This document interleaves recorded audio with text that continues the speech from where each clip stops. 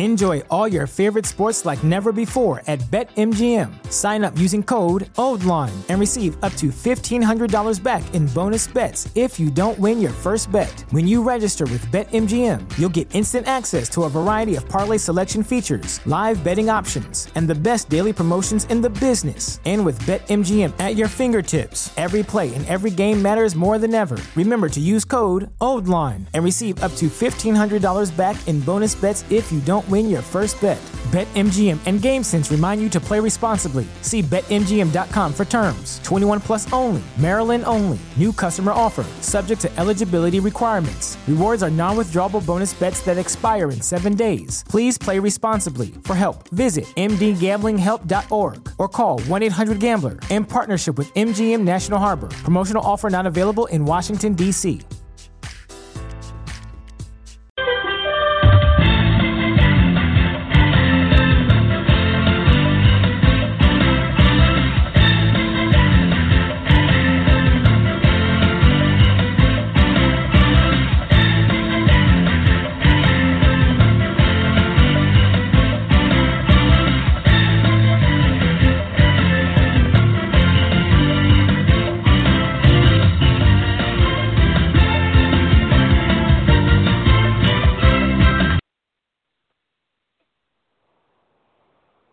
What is up, everybody, NBA fans? Welcome back to another episode of Full Court Press.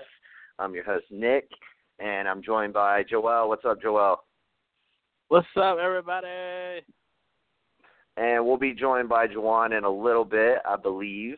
So we got a lot to talk about, man. We haven't had an episode in like 2 weeks, and like a bunch of crazy shit has happened, man. I know. It's insane. Yeah, this has probably been the most just frantic off season that I can ever remember. Like even, I mean, last season was crazy because KD left, but I mean, you would think last season would have been like the one crazy year, and then this year would have kind of not been so just as crazy. But it's just like the smart teams have figured out how to just try to close the gap and keep things interesting.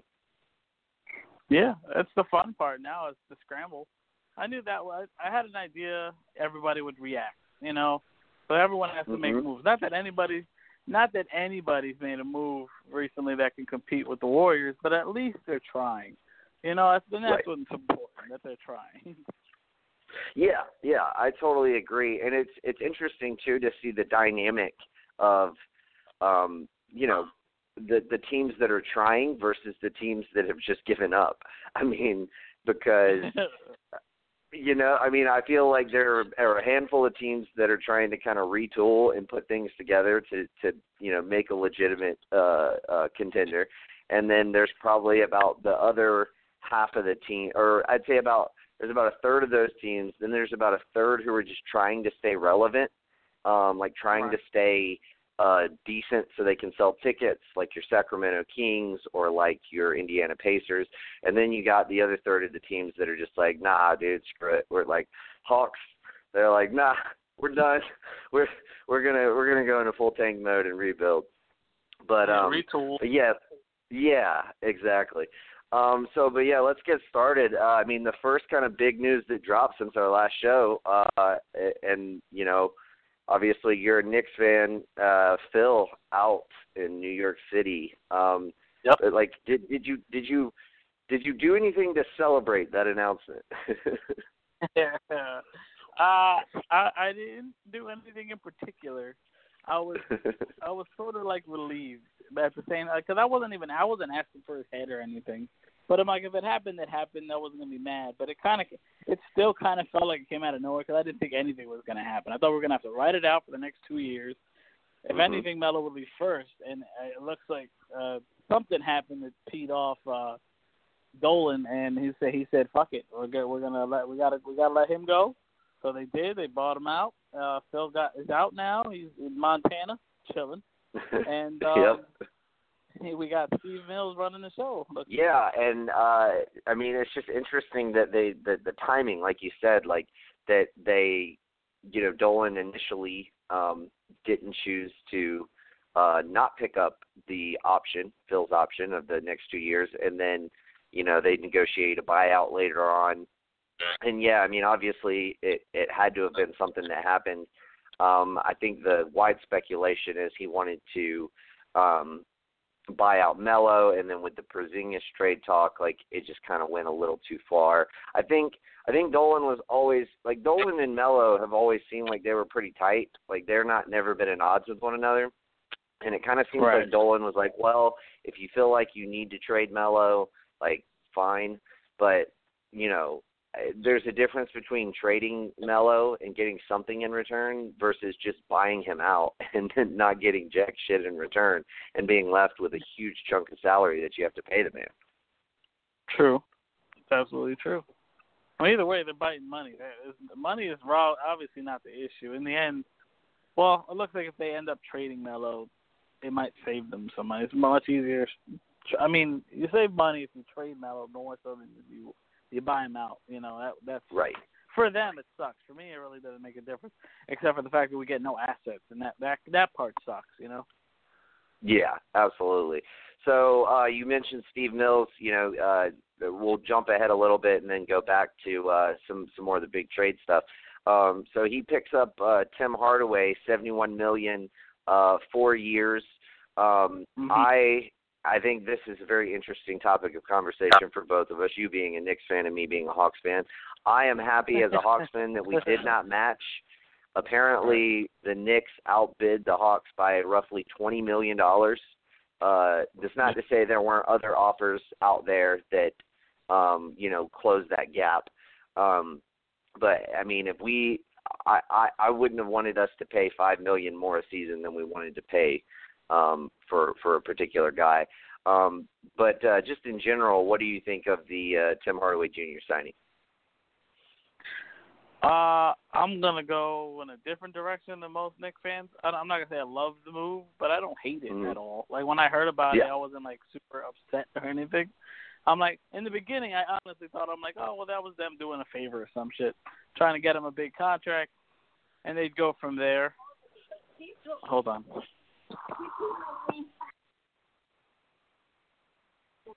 Anyway, like I said, I think Hardaway is a good move for them. I like Hardaway. I didn't want to lose Hardaway, but they traded him anyway, and then we got Jarian, and then we kept him for like a year, and then used him in a trade to get Rose. Now we're going to let Rose walk, and we signed him for $71 million. Now that sounds ridiculous, and it is, but I still like Hardaway. It's not my money, and I do eventually think we're getting rid of contracts in Melo and Courtney Lee. So in that regard, I'm not as upset about it. I'm more upset about the Noah deal than I am the Hardaway Jr. deal. Yeah, absolutely. Yeah, I mean, those deals don't even come close to comparing as far as just output versus monetary gain. Right. But, yeah, I can see that. I don't think it's a particularly good signing for them being in the position they're in. But it does show that they're trying to put the pieces together on their roster to try to compete. I put it this way: I like it better than bringing Rose back at the same contract. Exactly. Totally. So I mean, and I might have tried to go after Caldwell Pope. I think he's a little bit better than Hardaway. Just a more he's probably a little better defender. They're probably equal about as far as scoring the basketball and shooting. But, yeah, it'll be interesting. It'll be interesting to see what they do at point guard because now they still need somebody to start for them at point guard. So it'll be interesting to see how they close things out. They need a vet yes. point guard. You're right. Mm-hmm. So the next big domino to fall was the CP3 opts into his deal to get traded to Houston. That one was crazy. I mean, it came together really fast, like all the talk, leading up to the free agency period was San Antonio, and then Houston pops up 2 or 3 days before it happens, and then it's just like bang, bang, bang, and it happens. Yep. What are your thoughts?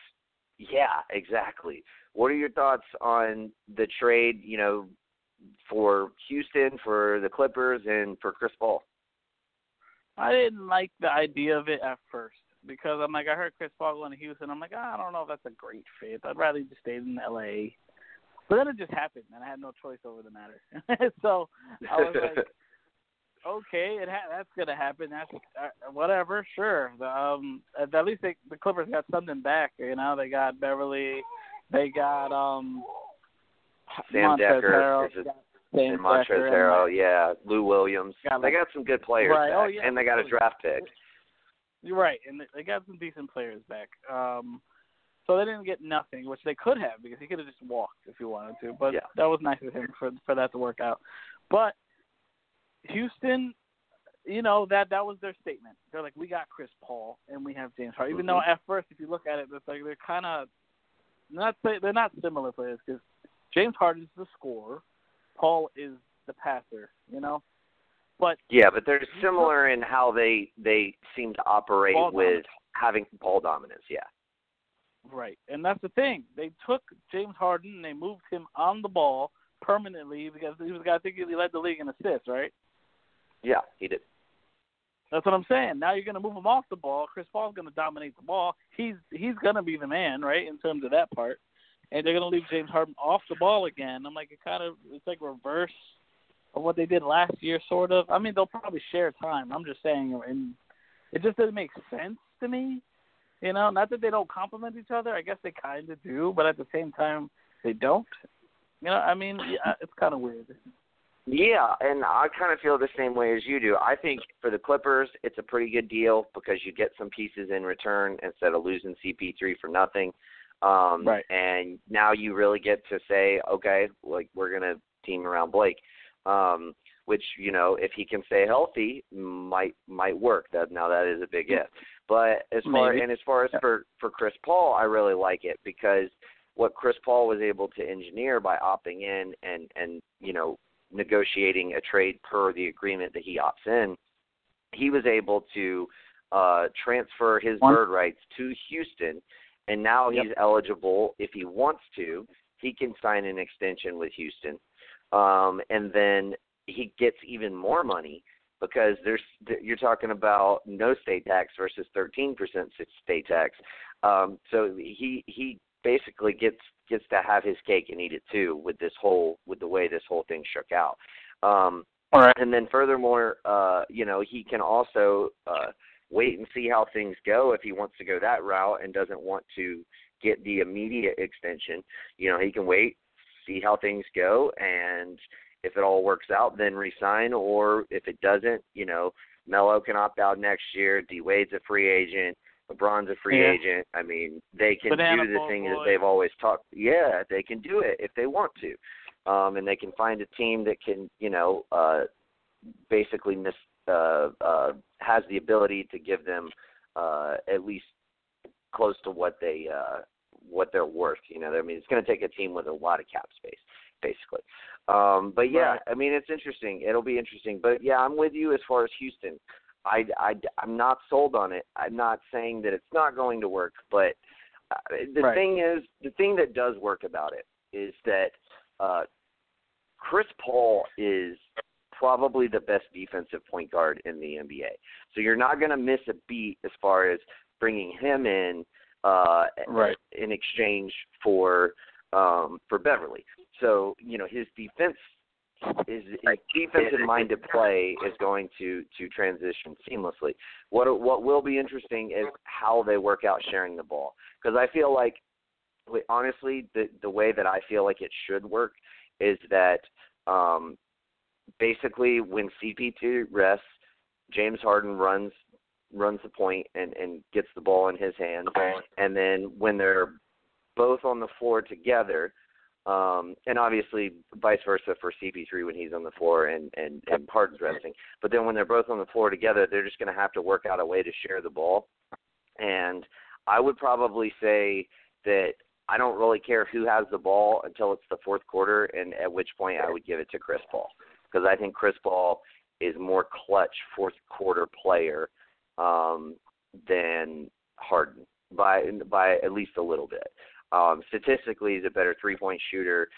He's probably one of the best mid-range shooters in the NBA. He's obviously a better ball handler.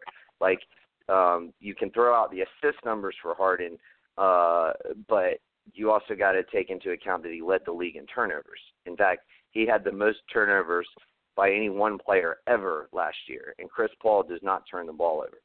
So right. I think it'll be interesting to see how it all works. But, yeah, I mean, if they can figure it out, it will be amazing.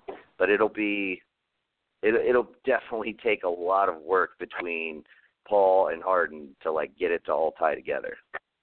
Right, and it's about building that team, too, because they added P.J. Tucker. I like that move. That was a good get for them. Mm-hmm.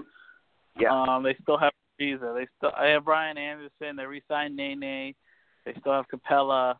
I'm not sure what else other moves they made, but I mean they made. Yeah, that's pretty much it to this point. And I think the reports are they're still trying to see if they can get Melo, but nobody wants to take Ryan Anderson's contract because Ryan Anderson, like, the thing is, he's a really good player for Houston. Like, there's not many other teams that for other particular teams that it's worth paying him that amount of money for the production that you get from him.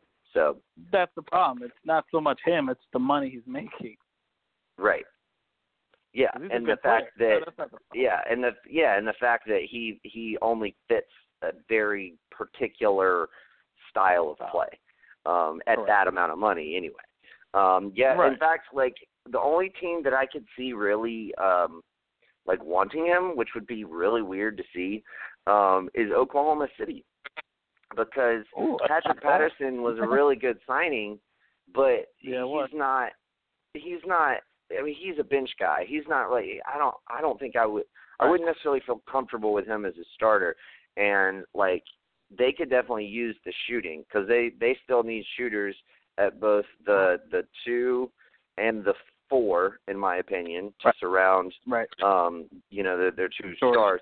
And and so, like, I think the best scenario that I can see as far as like a 3-way trade is to get Melo is to send maybe Courtney Lee and Ryan Anderson to OKC, and then move everything around where the Rockets get Melo, and then the Knicks get future assets, expiring contracts, things of that nature. Yeah, I actually like that move. That's a good one, Nick. Yeah, I'm always plotting. But yeah, so that kind of transitioned us right into the kind of third big trade that kicked off the free agency period.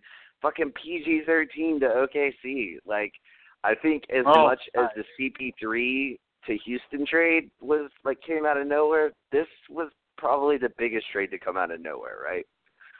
Literally out of nowhere, because we had inklings about him going to Houston. We had no heads up that he was going to fucking OKC. Out of nowhere. No. Yeah, I mean, it was literally crazy. And then, like, to top it off, like, I could kind of see it working. Like, obviously, like, the OKC didn't really have draft picks to bargain with. But what I figured, like, when I initially heard the trade, I kind of figured I saw the 2 players. I figured maybe they threw in, the Chicago 2018 second round there, because that's going to be pretty valuable. It's probably going to be like 35th, somewhere in that neighborhood as far as the number overall pick that it is. And maybe even they threw in the rights to, like, Terrence Ferguson. Like, that was kind of where my head, like, breaking down, when I initially heard, the specs of who was being talked about as far as, the initial reports coming out, because oftentimes when they announce like an initial report for a trade, there's other things that they don't throw in there. That's like what happened with the CP3 trade to Houston. So, I figured, there'd be some other parts, but to find out that it was just Oladipo and Sabonis, oh my God, dude, that's like the steal of the century, man.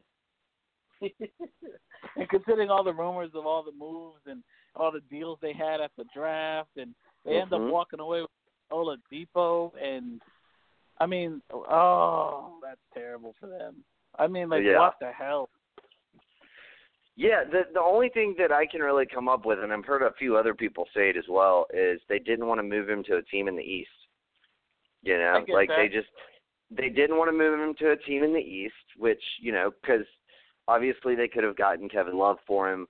Obviously, you know, if they had just waited for Boston to sign Hayward, I think Boston would have given them a better offer. I think they didn't want to move him to a team in the East, and the Lakers weren't offering enough to make them happy. I think what they got is about equal with them getting what was it? They had their choice of Randall or Clarkson plus the number 27 and number 28 pick. I think that's what the Lakers were offering, if I recall correctly. Yeah. And this is probably about equal, close to. When you look at what they need and everything else, and I think part of it has just got to be they were like, Paul George, like, we're gonna not only are we not gonna trade you to where you want to go, we're not gonna trade you to a contender, and we're gonna trade you to an even smaller market. Good luck. That's basically what they said to him. Yeah, exactly. But I mean, for OKC, to me, it's like, obviously I think Indiana made a mistake. I mean, I really think that had they just waited a little bit, I don't see how this OKC deal isn't still on the table like a month later. You know what I mean? Like, because of it's not an overly complicated deal. It's not time. It's not relying on time to be able to make the deal. I don't know why you wait till after the Hayward signing and try to work something out with Boston. Just try to drive up the price a little bit more. But, you know, I don't know. I mean, obviously Oladipo is an Indiana guy, so maybe that offers some. Maybe they think they can sell some tickets off that. You know, like. Sure. I mean, I can see that happening. Yes, that's what I said. Like sure. I'm just trying to rationalize it at this point, man. I like Sabonis, though. He has some upside. So, I mean, there's something there, but he needs a little bit more than that. Yeah. Well, and now you have what? You have Sabonis, who still needs to develop. You have TJ Leaf, who you just drafted, who needs to develop, who plays the same position. And then you have Thaddeus Young, who, I mean, I guess you could try to play him at the 3, but that seems precarious. They haven't played 3 in like 4 years. Yeah, but they don't really have anybody else. I mean, the only other person they have who's probably like played NBA minutes is what, Glenn Robinson III. Yeah, and Lance Thomas. Lance Stevenson. I'm sorry.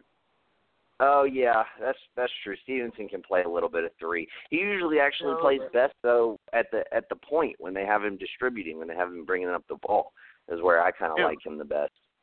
I agree. But then now I play the 2 now with well, he was the 2 before, but now Monte Ellis is gone. They bought him out and they brought in Darren Collison. I'm like, not really sure what they're doing, but they're doing something. Yeah, they traded CJ Miles for Corey Joseph, who's another point guard. So yeah, I mean, maybe they're just trying to stack up some reasonable assets that they can try to piece together in some kind of trade later down the road to, you know, help give them more of what they need.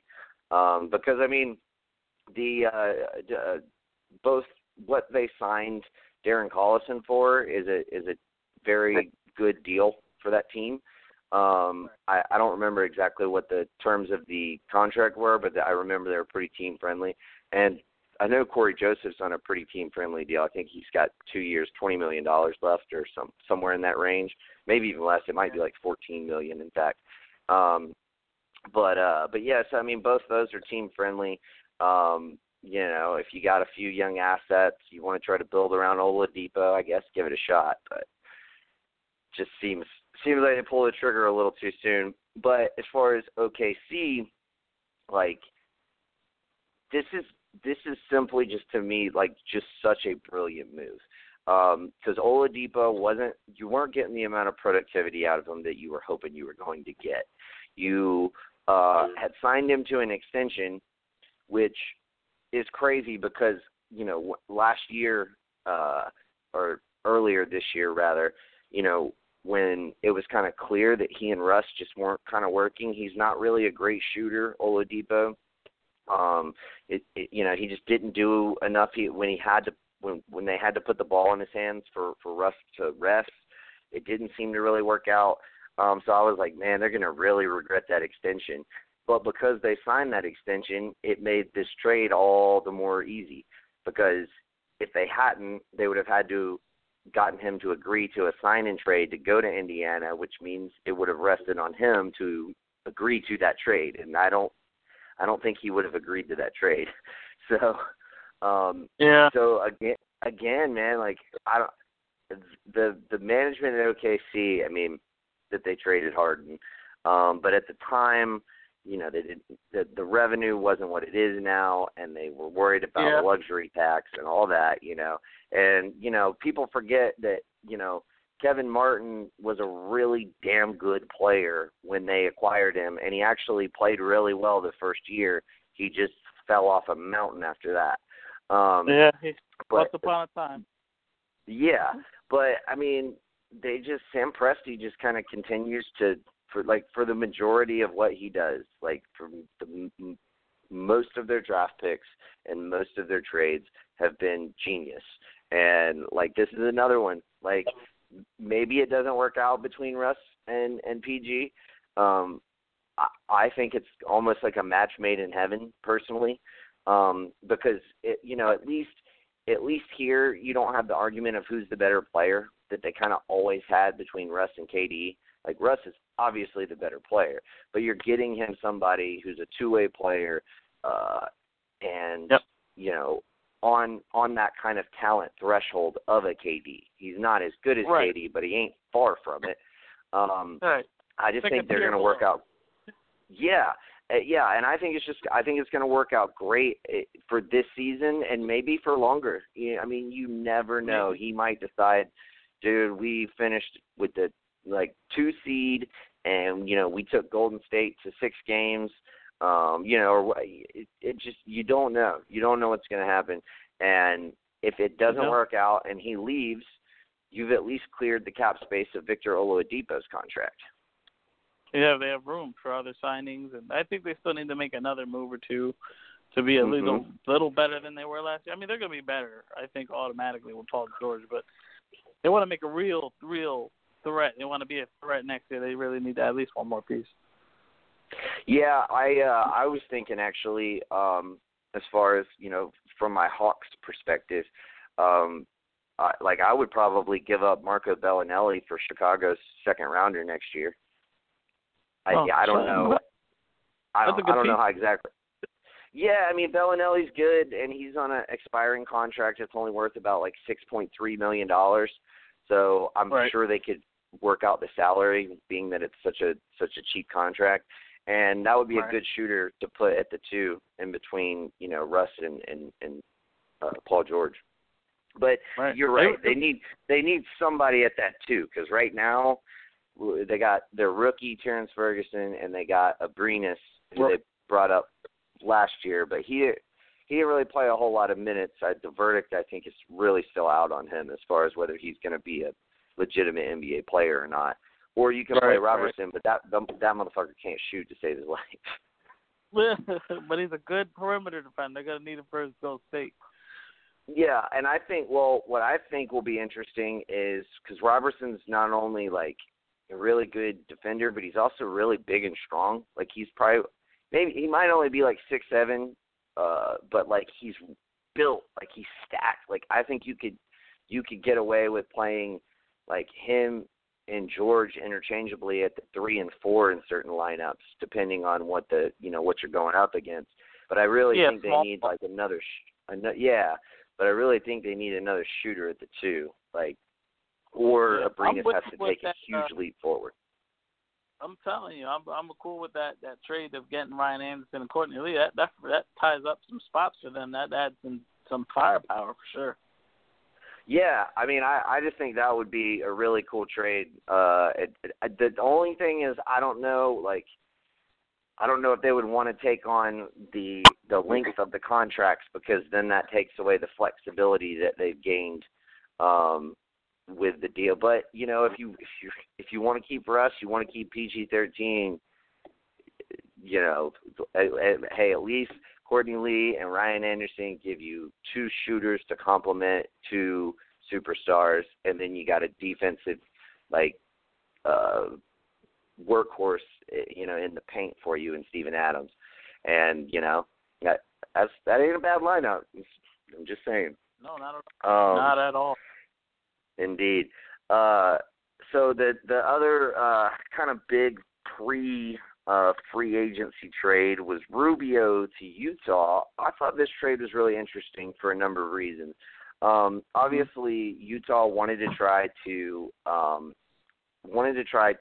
be able to pay Joe Ingles, keep Hayward, and they couldn't do that if they paid George Hill as well, because that was just going to be too much money. So they have to give up OKC's 2018 pick, but you're probably looking at, especially now, what's that going to be, like 23, 24, 25, somewhere in there. It's not going to be super great. And they get Rubio, who's a good pass-first point guard. And then, for Minnesota, they free up that space and are able to go out and get Jeff Teague and some other pieces. I think this was a really good trade for both teams, honestly. No, I totally agree with you. I think it's a great move for them. I don't hate it, that's for damn sure. But wait, what's the one we're talking about again? Rubio going to Utah. Oh, I knew that. All right, so yeah, Utah. Yeah, I feel bad for them losing George Hill, and George Hill ended up picking the Sacramento Kings, which I don't know what happened there, but they got Rubio offered him Utah. the most money. Yeah, it's the money. I did not expect it. That caught me off guard completely. I'm like, really? What? I get it. I guess so. That's what happened. Yeah, you were a big proponent of the Knicks getting Hill, weren't you? I did. I thought he'd make I guess he did the same thing, but in Sacramento, and that's basically what happened. Yeah, because I think that he's a good role model for a point guard. I think he would have been a good role model for Fox, which he's going to be. I would have liked him with Ntilikina, but he ended up going to Sacramento. They paid him more money. They ended up after that going after Zebo, and then, of course, picking up Vince Carter. So they're doing something over there inside. At least they're making moves. They have nice youth and some decent veterans. In Utah, Ricky Rubio is a nice complement to what they got going on in Utah. They can wean what's his name, Exum in there, because he's been playing good in the summer league. So I really like. I think Exum has upside, man. Yeah, and he's versatile, man. He's super athletic. He's like 6'5". You can play him at the 1 or the 2. And I just don't think, like, a lot of people have already kind of deemed him a bust, and I can't blame him. Right. I can't blame people for that. I mean, he has not done anything of value on an NBA floor yet. But, man, he's just got all the intangibles, and Utah has one of the best coaching staffs. Like, I feel like with Hayward with the Hayward departure, that having him come in there is going to be really huge as far as, for him, it'll give him at least the opportunity to take that next step. And and Rodney Hood as well. Like, Rodney Hood actually has shown a lot of potential on the NBA floor, and I think he could step up and kind of make that next step. And I think you'll get more of Joe Johnson. You'll get more of the Joe Johnson that we saw in the playoffs. Yeah, throughout the season. I mean, call me crazy, but I think Utah is still a playoff team. I don't think losing Gordon Hayward means they're not a playoff team anymore. They were doing good when he was out. He was out for like the first quarter of the season last year, and they were doing pretty good without him. So they could do it. They have the ability. Yeah, absolutely. And I don't trust there's probably 5 teams that in the West that would be probably a lock, and then 6, 7, and 8 are kind of all up for grabs in between, like Utah, the Clippers, the Pelicans, Denver and not Timberwolves are a lock. The Trailblazers. So you got like 10 teams that or 5 teams rather that are vying for those 3 spots.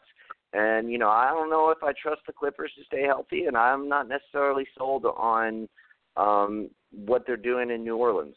So I get like. You. So I think they got to. I think Denver. I'm sorry, what? I said or Denver. I'm not really sure what they're doing in Denver. Yeah, Denver is interesting, man. Like Denver. Well, we'll get to that in a second. So so let's just go. Let's run down. I just want to kind of. I'll bring up kind of the big names that have stayed put, and then we'll go over some of the big names that have moved on, and we'll just kind of have like an open-ended conversation about it. So Griffin, Blake, he stays put with the Clippers, signs a 5-year max deal, big for him.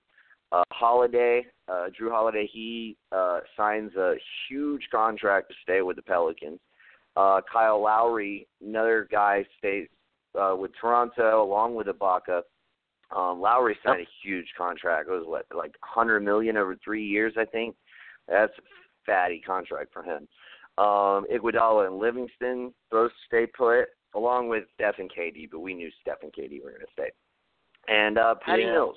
Patty Mills, really underrated point guard. I'm glad that San Antonio was able to keep him. I think the Spurs. It happens often with the Spurs, and it sometimes happens with the Hawks too, which I think is kind of an interesting parallel. That they find players who fit their system really well, and then when they come up for free agency, they take a big deal with another team, and they don't ever, like, they're not as good on that other team. They don't ever meet the expectation that the other team has because they just fit the system so well. And I look at Patty Mills like that. I think he just fits San Antonio's system so well, and I think to me, he's like right there in line to be the successor for Tony Parker. Who, Mills, you said? Patty Mills. I like Patty Mills. He's a spark plug, man. Mm-hmm. I think he led Team Australia in scoring during the Olympics last year or the year before. Mm-hmm. So, and he's a little guy who can put it up. And I think like you said, I think he's underrated. San Antonio, they've been relatively quiet. They haven't made any real big moves. They just signed Joffrey Laverne from Chicago. They made him a free agent recently. Yeah, he just signed there with San Antonio. Settled anything with Simmons yet? I think he's still out there. No, they haven't. And I find that a little concerning. Like, now he is a restricted free agent, so they can match anything that's thrown at him. So that's promising. But see, he's kind of like another one of those guys to me, like Patty Mills. Like, I don't know if he is nearly as productive for another team as he is for the Spurs. True. I don't disagree with that. Even though, he has talked to other teams. I think he could be a valuable piece. Like, if the Knicks went out and tried to get him, I don't know about $17 million, but if they go out and get him for a decent price, I'd take him for sure. You know what I mean? It's just he's there. I don't say again. San Antonio. They signed Rudy Gay. I'm not sure if that's to be a starter. I don't know if that's going to work. Off the bench, probably as a high-powered bench player. I guess that makes sense too. Either way. Well, and you got to figure too, he's going to be out for the first half of the season with his injury. So I think they signed him simply to be like a sixth man for when he gets back from his injury, and I think that's a perfect role for him. I think that had somebody tried to sign him to be like a starter, A, he wouldn't have been able to start at the beginning of the season, and B, you'd be having to change your whole chemistry midway through the season when he can come back, whereas if he's just coming off the bench, you just work him into his bench role 20, 25 minutes a game so you can keep his minutes down because you don't want to run him too many minutes, and Pop is going to do that. I think it's a really good move. I loved it. I love the Rudy Gay move. I think it's honestly kind of highly underrated. It's really kind of flown under the radar as far as them. Obviously, the Warriors keeping Iguodala and Livingston is huge. I'm glad Iggy got his contract, man. I'm glad he got paid. I was worried that, man, that they weren't going to pay him and he was going to have to walk. In fact, I was honestly kind of hoping that he would walk, just so they wouldn't be. What's that? I said, me too. I was like, please, just go anywhere. Take some anywhere else. away. Yeah, go to Philly, man. Like, the thing is, like, with the money, like, Philly that wasn't wanting to give the years, but like what he made $48 million over 3 years, I believe, was the terms of his contract. I guarantee you Philly would have paid him at least half of that for 1 year. You know? True. They probably would. I mean, he could have got paid. I mean, they paid J.J. Redick $23 million for 1 year, so that's only $24 million. Yeah, they'd have paid Iggy $24 for 1 year, I bet. Yeah, J.J. got paid. It was only for 1 year though. So it's not like it's gonna kill them or anything. Yeah, well, that's why it was a smart move. Both Redick and Amir Johnson. What do you think about what Toronto's doing? I mean, they bring back Lowry, they bring back Ibaka, which I think they kind of had to. I mean, I think they way overpaid Lowry. They had to keep him. They had to keep him. That was the thing. Like, they had to keep him. And not only did they have to keep him, but they had to keep him happy. Like, you couldn't, like, you never want to be in a position where you're like, trying to lowball. You don't want to be in the position of Dwayne Wade, like, of Miami with Dwayne Wade. You know, like, because that was the thing with them. Like, he was already pissed off about taking less money the year before that he left. Like, he took the less money, and then when it came time for him to get paid, they kind of balked at it again, and then he left and went to Chicago. So, like, you don't just want to keep a guy, you want to keep a guy happy. So I understand that. I mean, but I still think $33 million a year, and you're seeing the kind of pitfalls of that, because now, was it last night or the night before? So they trade DeMarre Carroll to Brooklyn along with their next year's first round pick, and then I've seen a lot of the reports that say their 2018 second rounder as well. They don't own their 2018 second rounder. Phoenix does in that PJ Tucker trade from last year. But they do own, or they did, I'm thinking, the 2018 second round pick from either Orlando or the Lakers, less favorable of those two. So I think that is what that package went to the Nets. And then they trade today or yesterday. They traded, as we mentioned earlier, Corey Joseph to Indiana for C.J. Miles. So just taking all of that in, I mean, what do you think about what Toronto is doing right now? Are they making good moves, or are they making desperate moves?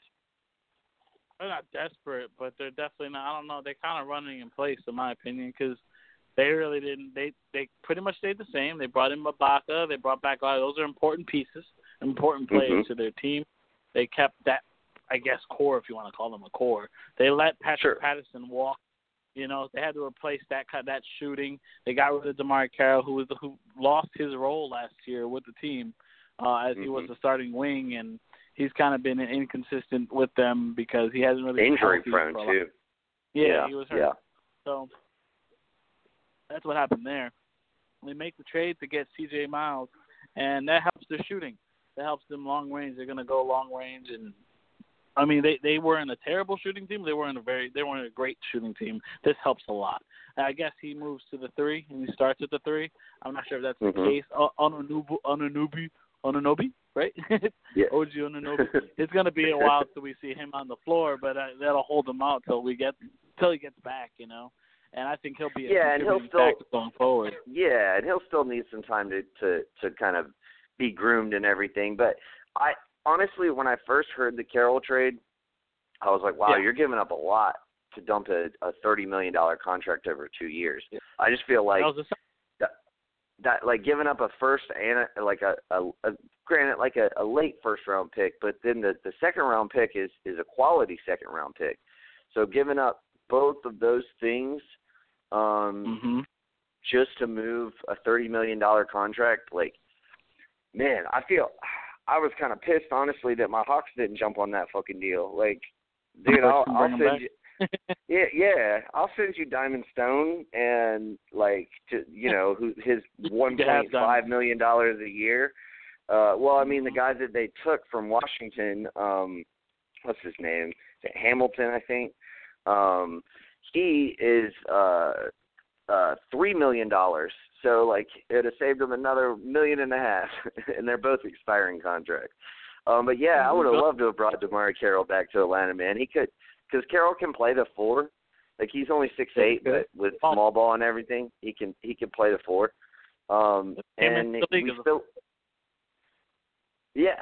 And so like I just think it would have been like just a smart trade. I love the trade for the Nets. I think it's just brilliant. In fact, I really like what they're doing in Brooklyn. Like, like if you ask me,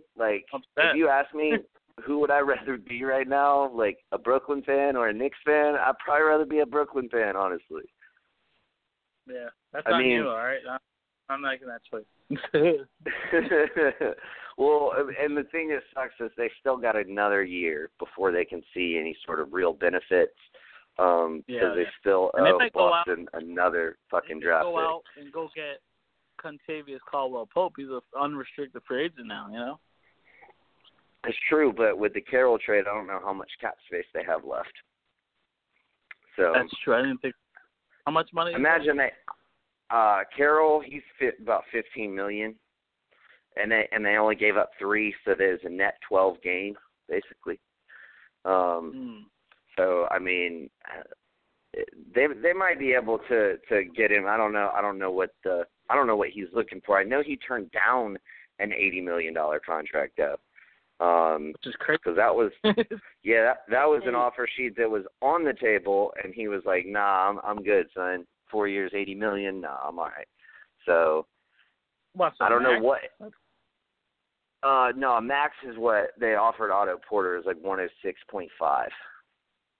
Yeah, his would be smaller though, right? It'd be like 102 or some shit. No, it'd be about the same. They've been in the league about the same amount of time. Have they? Yeah, probably. I'm not sure. Yeah, they have. So like, I mean that'll be interesting. I'll be very interested to see where Caldwell-Pope signs. A lot of Hawks fans. There's been like this kind of rumbling about him. Us trying to go out and sign him. But my only thing with that is like that's like the one position we don't need. I'm not gonna say he's not better than any of our shooting guards because he is. I don't think he's that much better. I don't think he's that much better than Bazemore. Bazemore had a really bad year last year, but like Bazemore's not a terrible player. He's got a terrible contract. But I just don't know. Like that's the whole reason that we didn't want to pay Tim Hardaway because we didn't want to have two players at the same position making the same money who, when neither one of them is great. Right, exactly. And then them playing the 3 is more out of position than a good fit. You know what I mean? Right. Yeah, absolutely. So, that'll be interesting to say the least. And then Drew Holiday, I Lowry is definitely overpaid a little bit in my opinion.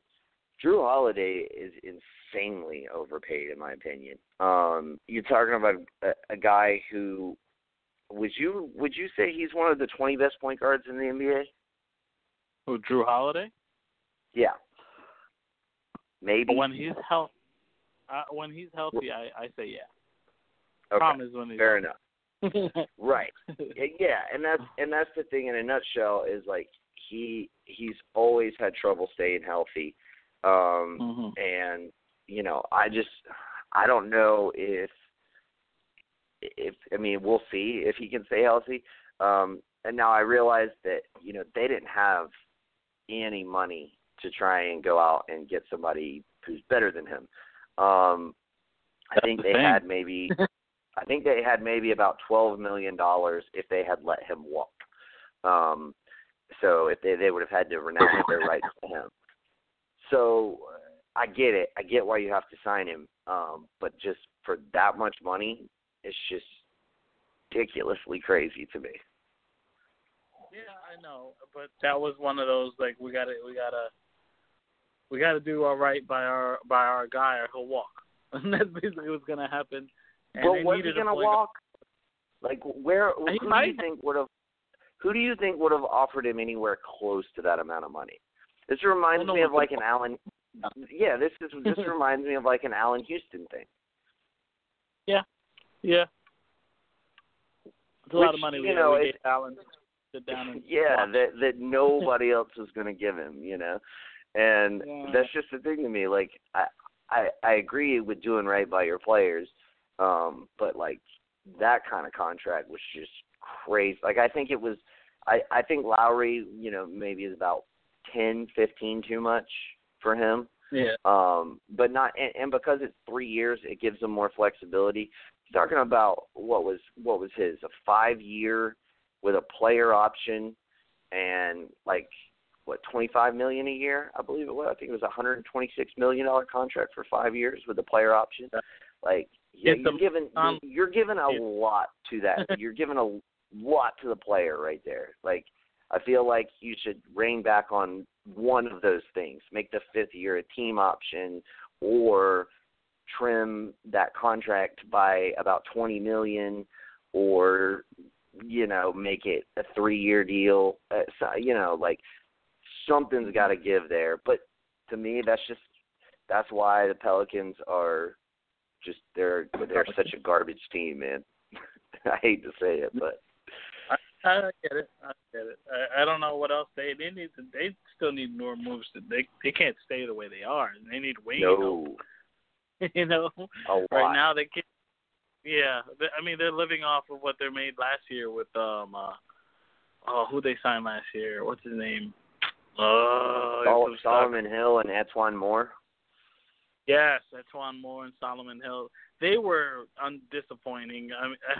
Like that was a lot of money to give to Solomon Hill. Like who was thinking about giving Solomon Hill that kind of money? You know what I mean? Yeah, I think it was $44 million over 4 years, which isn't like a obscene contract or anything, but it's just like you're not getting almost any production out of them. But see, that's the thing. That's what New Orleans does. They give people who should be making like $4 million a year, like $11 million a year, and like if you do that enough times, it completely annihilates your cap, and then you don't even have anything to show for it. Like if anything, like that's probably their bigger problem than the Drew Holiday thing, for the fact that they have Antoine Moore on their books for $8+ million for the next 3 years, Solomon Hill for $11+ million for the next 3 years, Omar Ashik for over right around $11 million for 2 more years. Like that shit adds up, man, and that's just not a good position to be in. You don't want to be the team that it's subpar guys. We're not even talking like mediocre guys. Ashik, that contract is ass. That's right. He had his moments, but then they definitely overpaid for him. Oh yeah. Well, it was classic case of like dude falls off after signing new huge contract. Like, because you're right. Exactly. He played well for them. As recently as maybe like 2 years ago, 3 years ago, he was really good. Because I think, I could be mistaken, but I think they got him from, I want to say Washington. He hadn't always played for them, I don't think. He was on Houston. He was on Chicago. Okay, gotcha. But yeah, so he played well for a little bit, but I think a big thing with him is injuries too, and just the league changing and the culmination of everything has kind of fucked him over. But yeah, hey, I guess good on Holiday for getting paid. Like at least hopefully he can stay healthy and he can help them compete for the playoffs. But yeah, they got They got to figure out something else because they're still missing 2 or 3 pieces as far as even just, I feel like, making the 8th seed. Unless they just want Boogie and the Brow to do it all. And that's going to be tough. You know what's interesting, though? I did hear that Alvin Gentry wants to run DeMarcus Cousins as a point center this year. What the what? Well, he's a really good passer.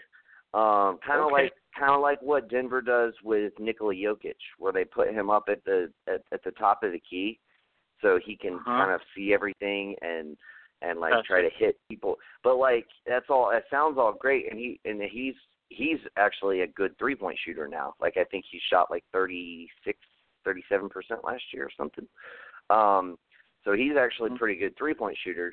But that only works if you have wings to pass it to. Like Denver has a ton of wings that can shoot the ball. I mean, Jamal Murray, Gary Harris, Will Barton, Hernan Gomez,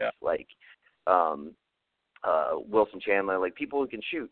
New Orleans just doesn't have any of that. So I think that's a brilliant move for Cousins. I'm not sure how it's going to work though because of the lack of assets they have around them. If they don't,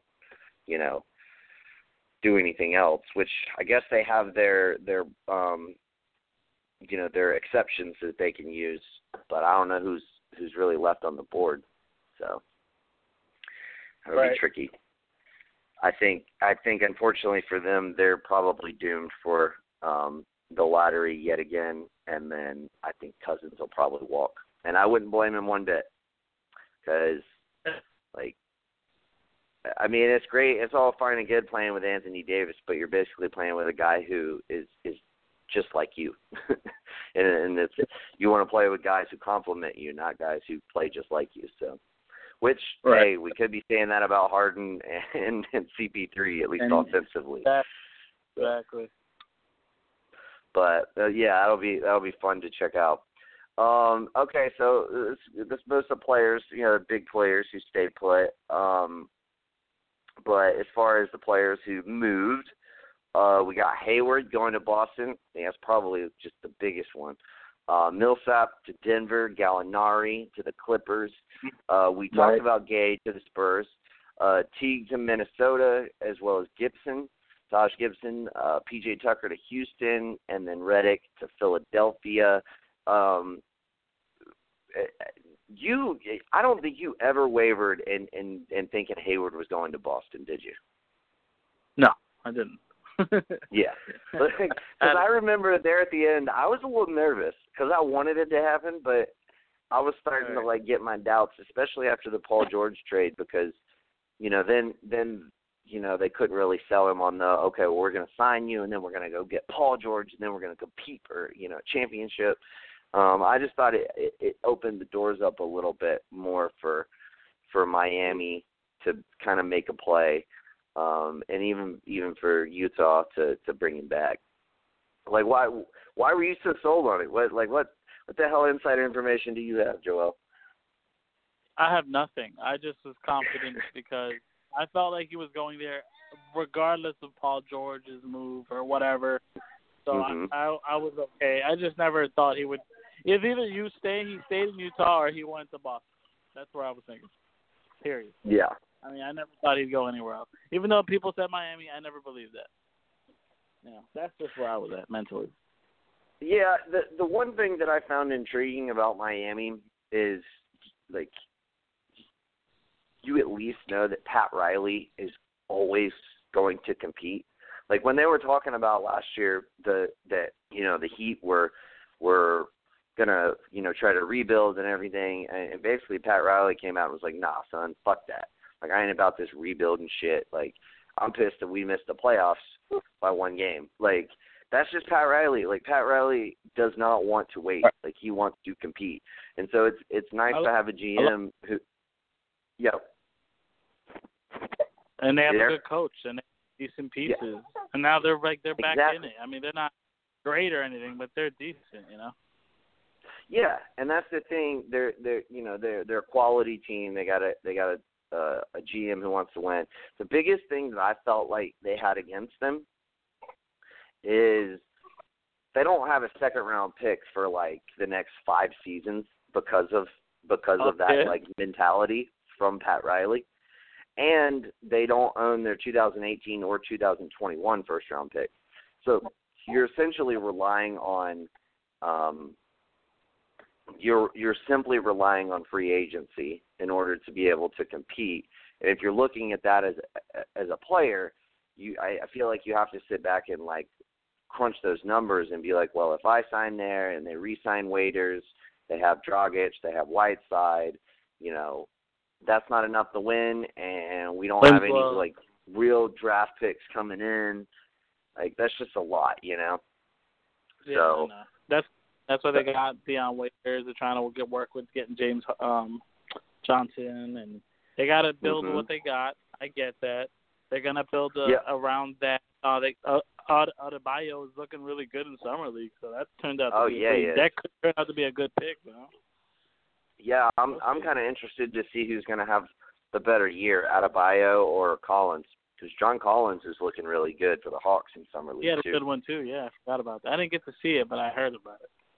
Yeah, I got to watch it today, and man, the Hawks kicked the shit out of the Bulls. Like it wasn't even close. And I was like, I was sitting there watching, like the Bulls were just like garbage, man. Like, and I was like, man, y'all just got all these like this young players squad. Yeah, like that's what y'all have been like, you know, all hyped about and whatnot. And dude, it was not working. Like it was weird. It was like watching a game on like you know, like a neighborhood pickup game where like you just go play at the park with people and like nobody knows each other, so no one knows how to play together, so everyone's just trying to get their own buckets, you know. And it was just sloppy, and like, you know, at least the Hawks are trying to play like a team. Like we missed a shit ton of shots too, because that's what happens in summer league, but we're kind of operating like a team. But yeah, so I think what are your thoughts as far as you know, where do you think Boston goes now? You know, so they've gotten Hayward. They obviously had to trade Bradley to get that. So they got Morris back. They just signed Baines, center from Detroit from last year, for like a $4 million-ish contract. You know, so they've got Hayward. They were able to keep all their assets, so they didn't trade anything. Like, do you give any credence to this Marc Gasol stuff? I not yet. I don't think so. Not just yet. I don't think he bails until maybe unless Memphis falls flat on their face this year, which is possible. I don't think so, but it's possible. I don't think he's moving just yet. I think it's too soon to think about Marc Gasol even quite yet. I mean, maybe in the future it's possible, but as of right now, I don't believe it. My thing is, you know, I'm a numbers guy. I just don't see how the numbers stack up, like in any way, shape, or form. I don't know who you would have to. I mean, you would just have to trade like your whole roster, pretty much. Mark make? How much what? Mark, how much does Mark make right now? Like $24 million, something like that. How much is Horford making right now? Like 27, but they're not going to make that trade. They want to get younger players. So. I don't blame them. I'm saying that's totally logical trade, like for me. Yeah, that's the only way it can work. Because I mean, Crowder's not making a lot of. Crowder's making like 7. And well, I guess now that they got Baines signed on and they got Morris, you could package those together and that would get you close. You probably have to throw in Marcus Smart and that would get you there. But still, like I said, that's like all your depth, like except for your young people and your stars. Like, and they got and the Boston, they look decent. They got you got Isaiah Thomas, Gordon Hayward. You got Jay Crowder, you got Marcus Morris, you got Al Horford, you got your two rookie. Well, not your two rookie. You got Jaylen Brown, and you got the rookie. What's his name? They just drafted him. Tatum. They got Jason Tatum. And he's balling. he is straight balling. He is balling. He looks so good out there. I'm like, wow. Dude, he actually, I heard the comparisons earlier, but, like, I really do. I see it now that I've, like, seen him play. I see it. He does remind me of Carmelo Anthony. Like, think back to, like, a young Carmelo Anthony when he came into the league. Like, that's pretty much what Tatum looks like right now. Yeah, I'm looking at him. I'm like, wow. It's like what used to be, like what was or whatever. Right. Mhm. Like, he's gonna be good in like 2 years probably. He'll be there. You know, he's good now, but he might be even better then. So Boston, those lucky bastards. I know, dude. Like, and that's the crazy thing. Everybody, man, I feel like, and for at least some partially good reasons, like they get Danny Ainge gets a lot of props for that trade that he pulled off to get all those picks. But no one saw those picks turning into such great picks when the trade, like that, like part of that was just blind luck that it ended up being the way it did, you know. And then to trade to get Isaiah Thomas before anybody knew he was going to be, you know, a superstar. Like, part of it is brilliant GMing, and probably like the other half of it is just like utter stupid luck. Right, that's true. But yeah, they're gonna look good. Yeah, I think the Hayward addition is going to help them out a lot long term. And honestly, you know what? Like, I've kind of given this a good bit of thought. I don't think I would make any more trades, honestly. Like, good boss. I would keep Thomas, give him that big deal next year. I would probably trade Marcus Smart. That's probably the one guy because his contract is up at the end of the season. Yeah. And, you know, so if you don't want to have to pay him and Thomas, and then you just kind of work in Rozier as your backup too, and then you know go into next draft and just, you know, hopefully get, you know, 2 top 5 picks in the next draft, and then, you know, add those to your roster. And, I mean, you're pretty much just set, you know. Then you just groom those 4 young players, those 4 lottery picks that you have. You also have Zizic, who's going to play this year. I think they held off on bringing Yabusele over for another year, but they'll bring him over next year. They just have, like, a lot of good young talent and 3 capable, solid veterans, and I think you can totally construct everything and build everything around that. That's true. Boston looks really. They got depth. They're just a little inexperienced. That's all. What it comes down to. You know what? You know what I think is interesting. If they continue to make the right moves, you know, everybody's talking about waiting out LeBron and waiting out Golden State and all that. Yeah. There ain't no guarantee that Boston's not going to be better than both of them in 3 or 4 years. That's exactly so right. You might have waited. You might have waited out just to see a Boston Celtics juggernaut. You know, that's the funny thing about the NBA and you know how people can react to situations or maybe overreact to situations. What about Paul Millsap going to Denver? And you know, furthermore, just the whole cycle of that trade. You know, Paul Millsap goes to Denver. Gallinari ends up in you know, with the Clippers. Yeah. What did you think about that? It was what did the Hawks get out of that? I forget. Jamal Crawford and a first-round pick. That's right. They got the remnants of Jamal Crawford that they just bought out. Yeah. And you got a first-round pick. Right? So it was really just a pick, right? Basically. Yeah, pretty much. A pick and like $15 million in salary. Yeah, basically. Since based on the deals that were already there, Paul Millsap was signing before the trade happened, so they just made it a trade, and for our salaries to match for the Clippers and all that extra bull. But Paul Millsap going to Denver didn't make. I just didn't understand why he went there. I guess that came down to money. And apparently Denver's been chasing him for years now, so I guess he felt wanted. Yeah, like 2-3 years. Right, and I'm thinking to myself, I'm like, why, if you're somebody, a Western free agent, why would you go West? I just didn't understand that.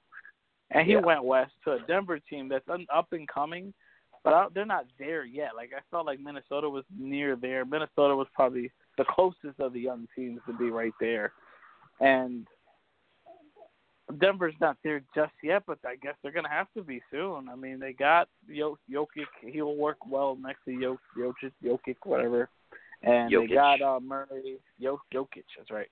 And they got Wilson Chandler for now, at least. And then they got some good they have good players, young players, Gary Harris and all them. Yeah, so I like Gary Harris a lot. Yeah, they're got a good team. It's just I just don't feel like they're going to do anything there. I think he's kind of wasted he's going to waste his time. He's going to get paid, but he's going to waste his time there. You know, that's how I felt. I think in the East he could have made a bigger splash if he went somewhere. Or apparently there was rumors of him going to Minnesota. I thought that would have been a good move for Minnesota, but it is what it is. He chased the money, and apparently he likes where he's at, so I'm not going to be mad at him. And the Gallinari to the Clippers move, not terrible. The Clippers restacked their deck. They lost Chris Paul, but now they got Gallinari, Patrick Beverly. They were talking about getting Tony Allen. They were going to do the reverse guard setup. They're going to have the two best perimeter defenders in the league out there. Yeah. You know, the best offensive guards. That's actually pretty smart. I didn't think about that. That's interesting. And they signed Milos Teodosic, who's a really good European player. Mm-hmm. They did. I like what the Clippers did to revamp themselves after losing Chris Paul. So I think for all parties except for the Hawks, who I hope were trying to rebuild anyway, it worked out. Yeah, I mean, I kind of see it the same way. As a Hawks fan, I didn't want to bring back Millsap, not because I don't love Paul Millsap. I mean, he's been our best player now for like 6 years. But that's the thing. That's the best player that we could get is Paul Millsap. And we could never convince anybody to sign to come, play with him. Even in, 2015 when we had all that momentum after the 60-win season, we couldn't get in, we might have gotten a meeting with a guy or two, but we couldn't get anybody to come and sign with us. I get it. What happened here with New York? And look with Melo. We have the same situation. Same shit. Yeah. Although the biggest difference between Atlanta and New York is New York is a place where it's fucking called the basketball mecca for God's sakes. Like, it's a place where people should want to go play and has a tremendous fan base. Atlanta does not have a tremendous fan base. There ain't enough people out there like me who just love their team. I know. But nevertheless, I think it was a pretty good move. My biggest thing is I don't know why. I don't know if maybe Gallinari just made the decision hey, I want to go play for the Clippers because all the talks was that Denver wanted him back. I just think it would have been a smarter move for most, at least for Denver and maybe even for Atlanta. Why not just try to work out a sign and trade around Kenneth Faried? And that way they could keep Gallinari and get Paul Millsap, and then they would then that would be a really good looking team. They would still need a point guard, but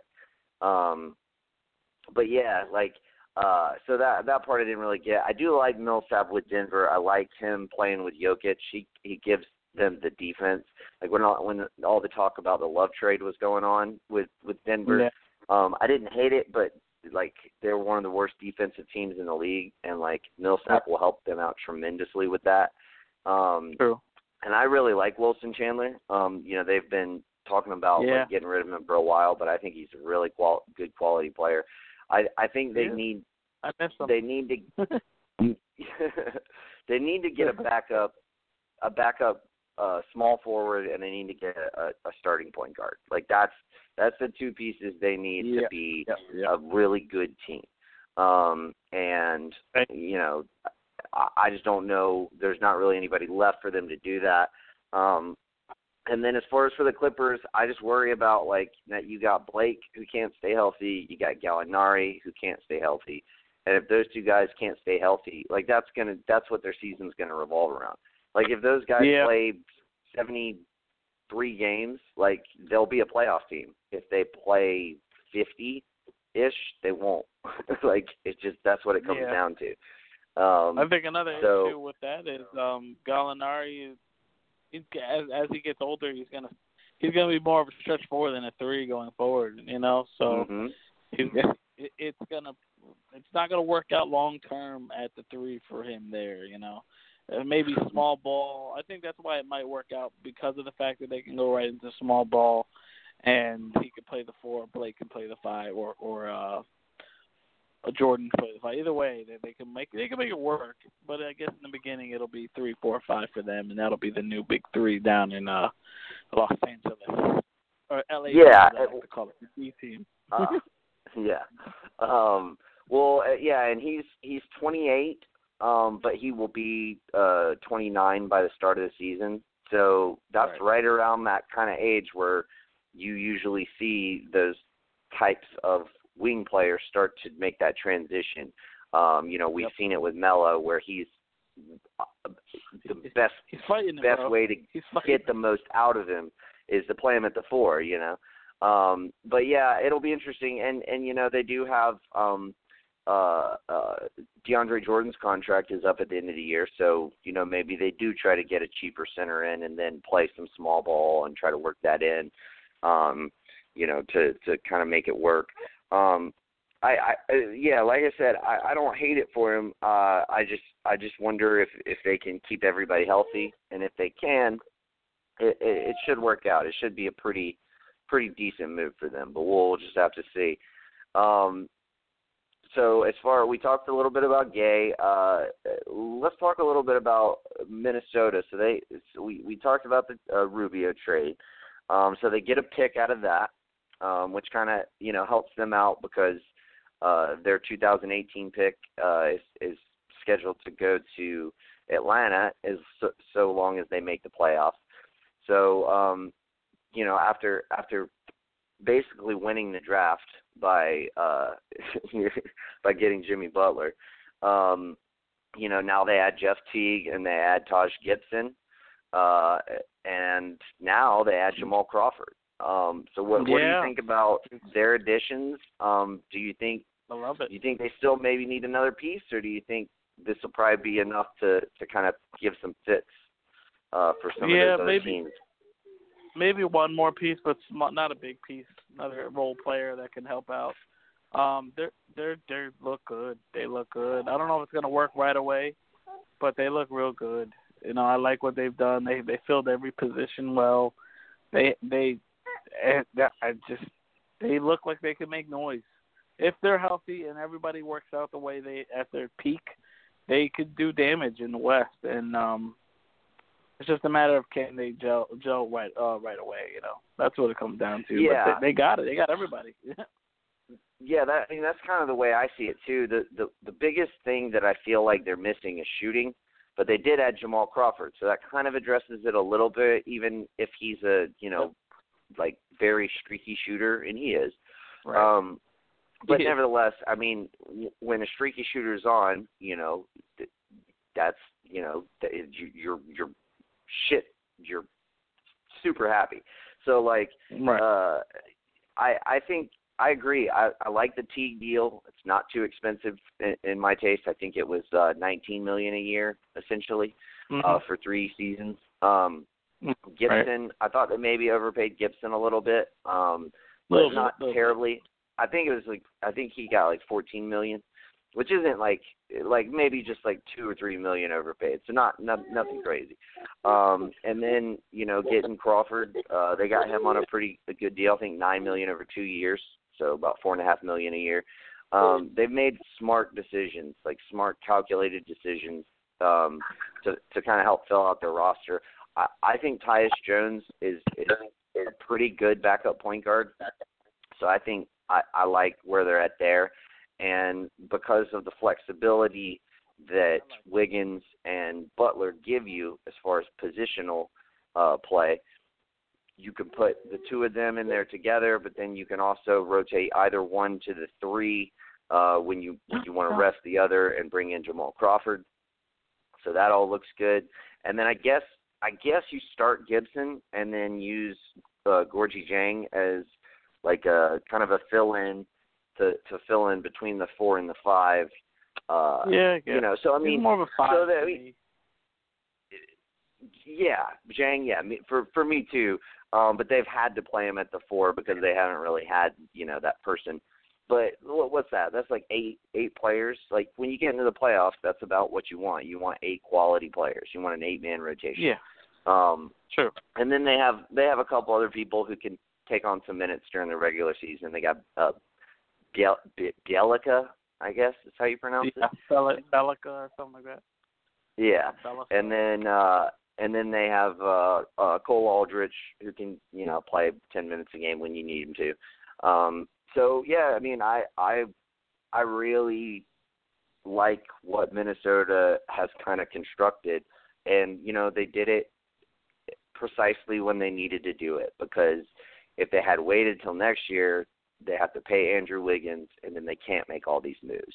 So, you know, this was the year when they needed to do it, and they did it. And you know, the other thing I like is I'm a big Tom Thibodeau guy. I like Tom Thibodeau a lot. I think he's an excellent coach. I think he's probably one of the 5 best coaches in the NBA. And, he's going to get these guys to play defense finally, now that he's got some of, you know, a couple of his old guys back in there, and Taj and Butler. And I think Butler will be huge in helping Wiggins take that next step. You know what I mean? Yeah, I agree. Yeah, I mean, with the way that they've put all that together, I think it's great. PJ Tucker, so he signs in Houston. I'm also a huge fan of this move. I think that's like that 3-and-D guy. You know, every team needs one. They paid him $8 million a year. That's not terrible for you know, his production and what he does, what he brings to the table. I think people like kind of rag on PJ Tucker because other people had decided to call him the LeBron stopper. It ain't like PJ Tucker ever called himself the LeBron stopper, you know, so I don't get why people rag on him about that. Wasn't his doing. But I think he's the perfect complement for them. He can play anything between the 2 and the 4, realistically, and plays great defense. A decent 3-point shooter. He got hot at the end of the season for the Raptors, hitting those corner threes, like just posting up in that little corner and just dropping threes. So I think that'll work out great for, you know, Chris Paul and James Harden. If he can kind of hang out over in that little corner, you can hit him with that pass. That's just going to open the floor up even more. But yeah, so are you as high on the move as I am? Yep. It's a great move. Not that I actually wanted to see Houston get better, but it's a great move for them, you know. I didn't know what else they'd do next. I know they were trying to get who were they trying? They were aiming at somebody. I think they were trying to get Paul George too at some point, and they're like, "Oh, we're gonna try." That didn't work out, and they just didn't have the assets. Right. They just didn't. They really didn't. But I think it was a surprise move. I didn't expect it, but I also thought it was a great move. So they added some people.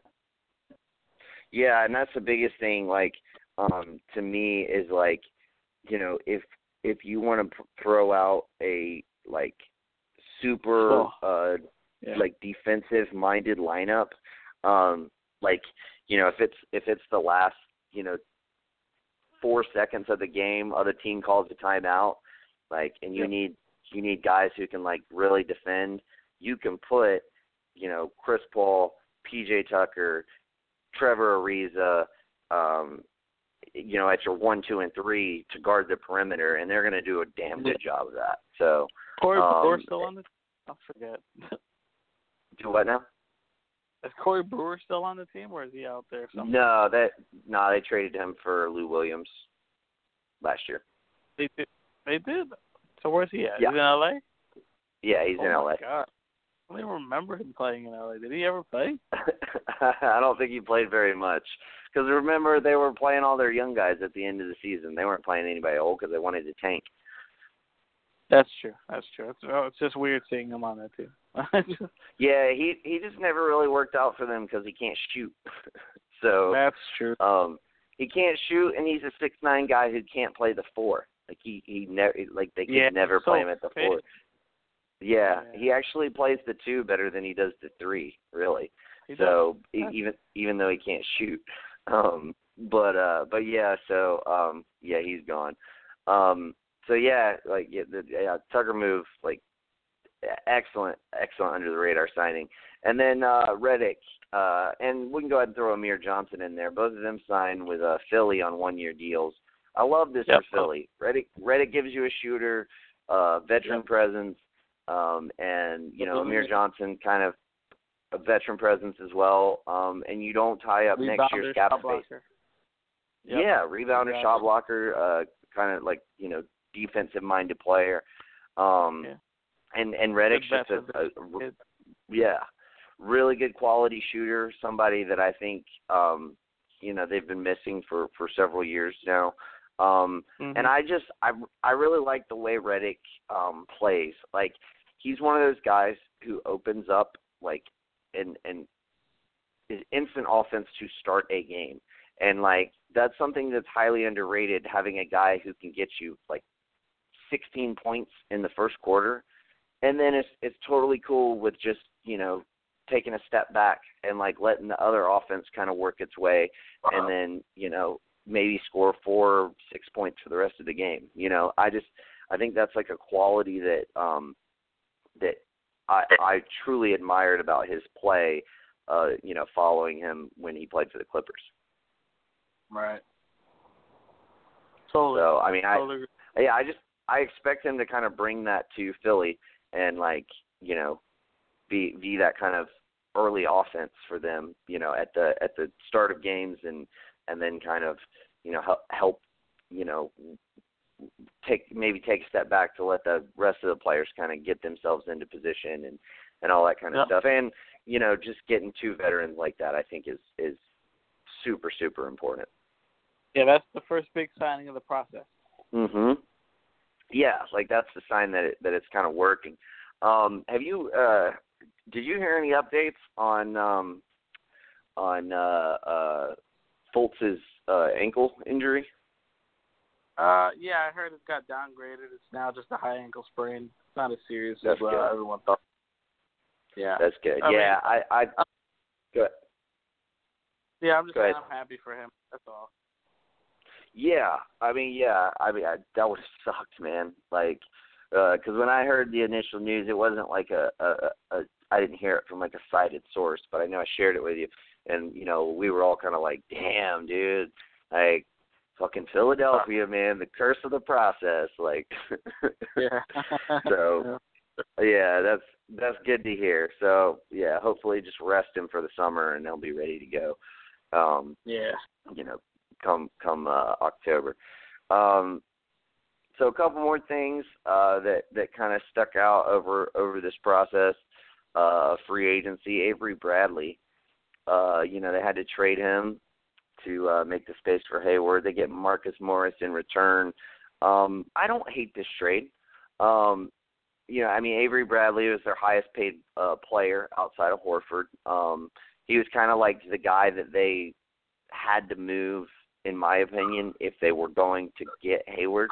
The only thing is, and I haven't been able to confirm this yet, but the initial report was that they traded Avery Bradley to the Pistons for Marcus Morris and 2 second-round picks.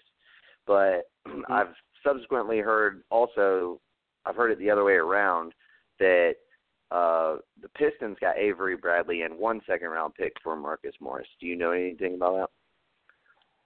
I'm checking now just to confirm what you're hearing.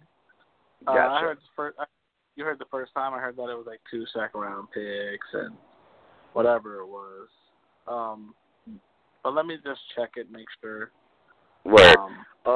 But yeah, as far as the move though, I kind of feel like this is just a rental for the Pistons. I mean, I don't think with their salary cap issues, I don't think they're really going to be able to re-sign Avery Bradley.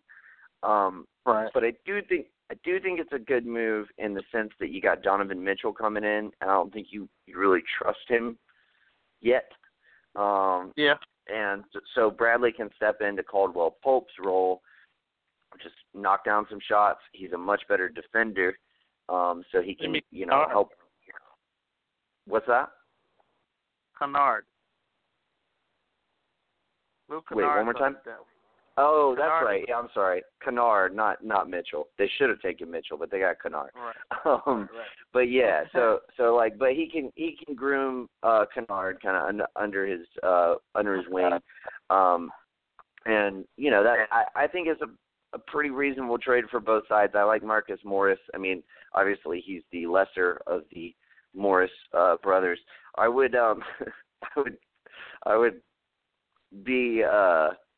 be somewhat inclined to go say, hey Marcus, could you just be your brother for a couple of years and let him come play for us? We'll pay you like $10 million more, bro. That's mean, but I like it. Yeah. Hey, Marquise is a much better player. I don't know how he's that much better, but he is. He is. It is only 1 second-round pick apparently. Okay, so and is that going to the Pistons or is that going to the Celtics? Pistons. See, yeah. So they gave up Avery Bradley and a second rounder for Marcus Morris. So it's like they gave Avery Bradley and a 2019 second-round pick to the Pistons for Marcus Morris. Yeah, there you go. Yep. So with that, I don't like the trade as much because honestly, I probably would have rather just given up Avery Bradley for a pick. Like I think I had thrown this out there before they picked up Crawford. I mean, I think Minnesota would have been willing to give up that OKC first rounder for Avery Bradley because I think he would have fit in, really, really well with Tom Thibodeau. But nevertheless, like it's only a second rounder. It's not that big of a deal. Hell, it might even be. I think they owned Detroit's 2019 second round pick, so maybe they just gave them their second round pick back. It's possible. But as far as the Pistons, though, I mean that's good. Even if you're just renting Avery Bradley, you get a second rounder out of it, and you get somebody who can play the two. Can Kennard play small forward? No, he's like 6'5". I don't think so. There was some talk about him potentially playing a little bit of one. I heard because he's about a pretty good ball handler.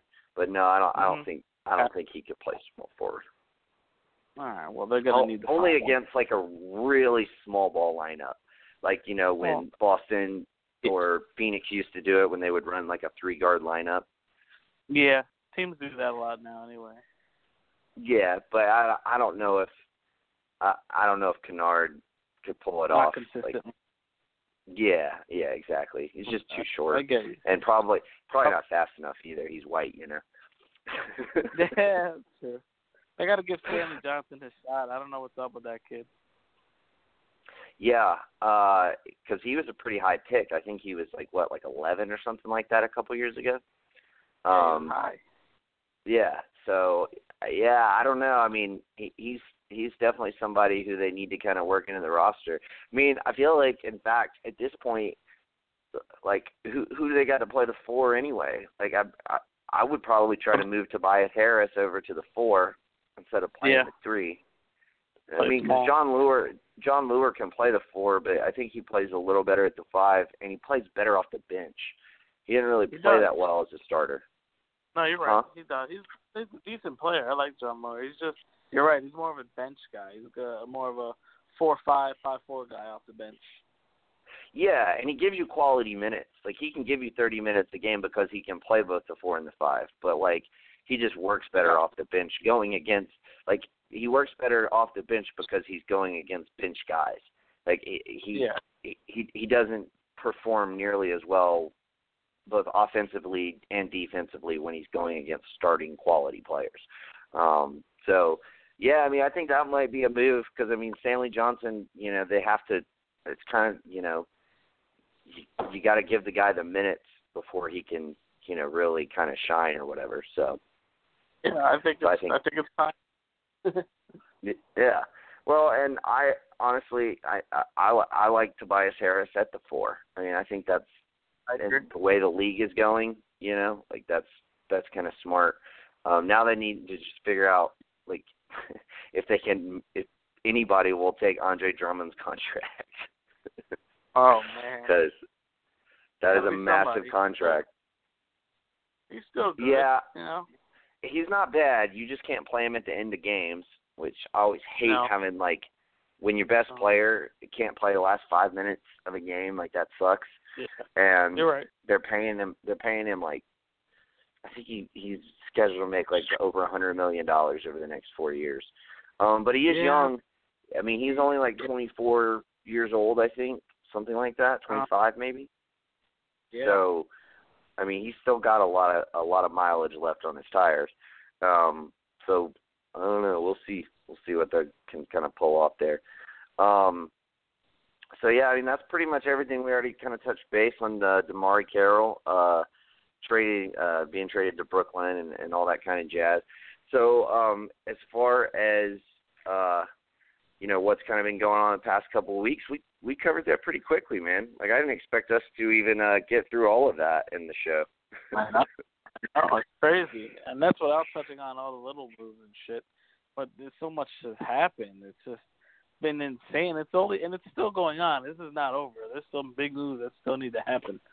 So yeah, I think Caldwell Pope is one of those big moves that could happen. By the way, update on Brooklyn. They could sign Pope if he would sign for that like $20 million a year contract. They have $80.6 million on the books. So like a $99 million salary cap, and they have a few non-guarantees who they could waive.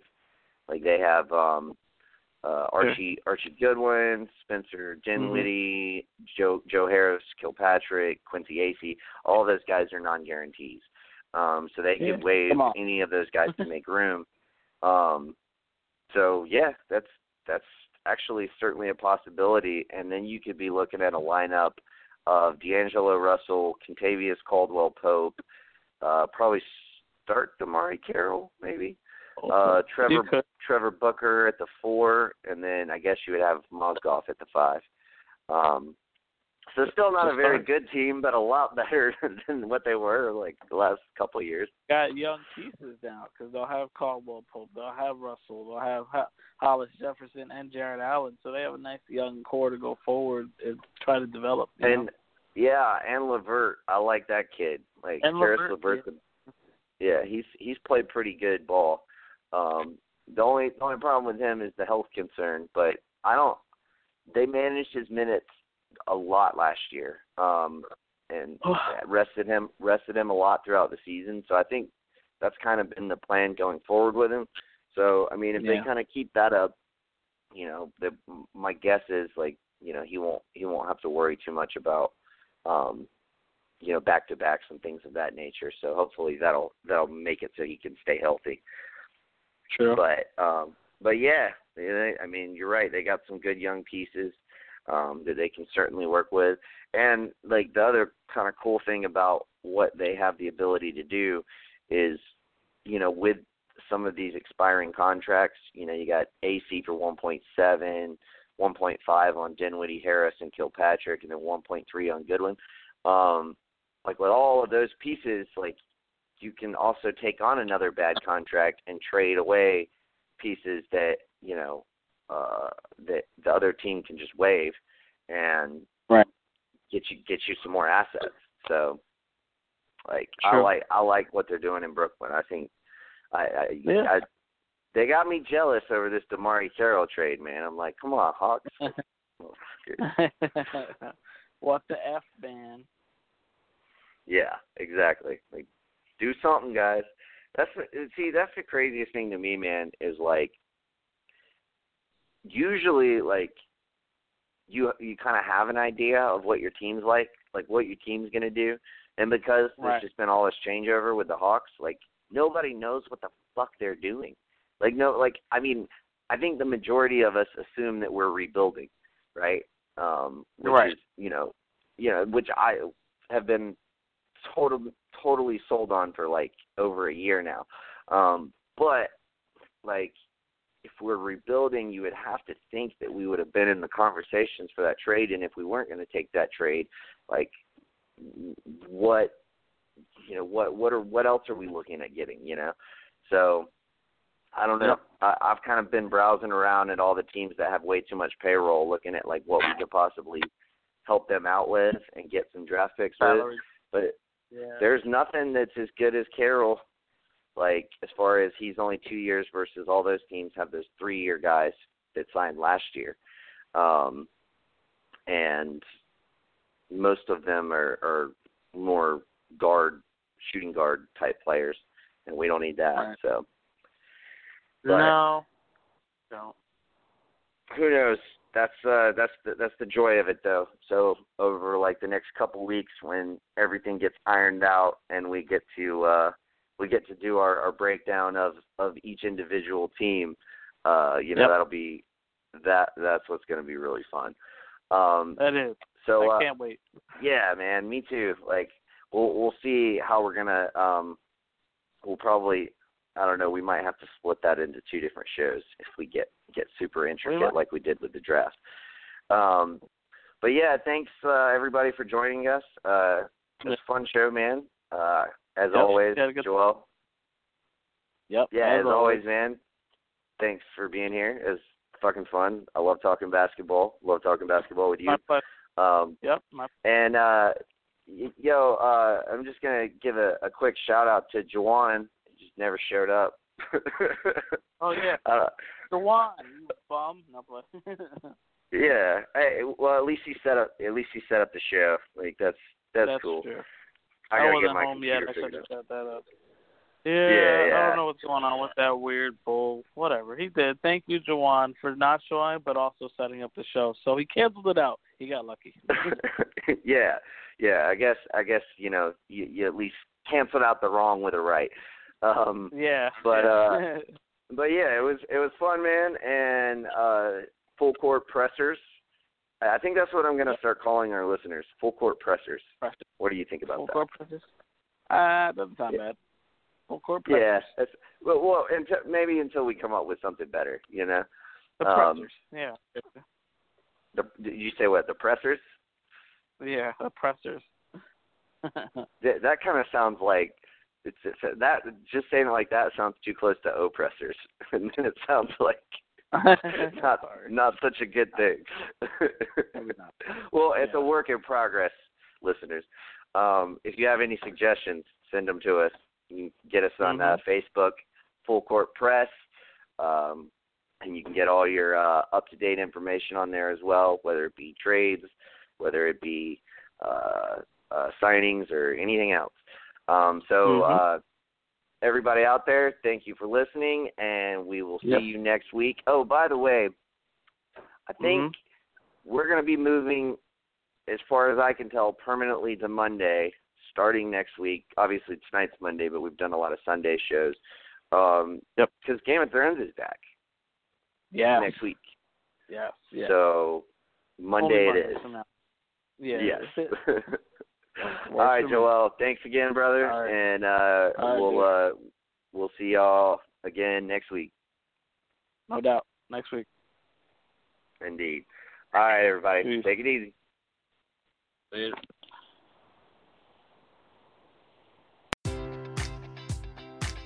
Enjoy all your favorite sports like never before at BetMGM. Sign up using code OldLine and receive up to $1,500 back in bonus bets if you don't win your first bet. When you register with BetMGM, you'll get instant access to a variety of parlay selection features, live betting options, and the best daily promotions in the business. And with BetMGM at your fingertips, every play and every game matters more than ever. Remember to use code OldLine and receive up to $1,500 back in bonus bets if you don't win your first bet.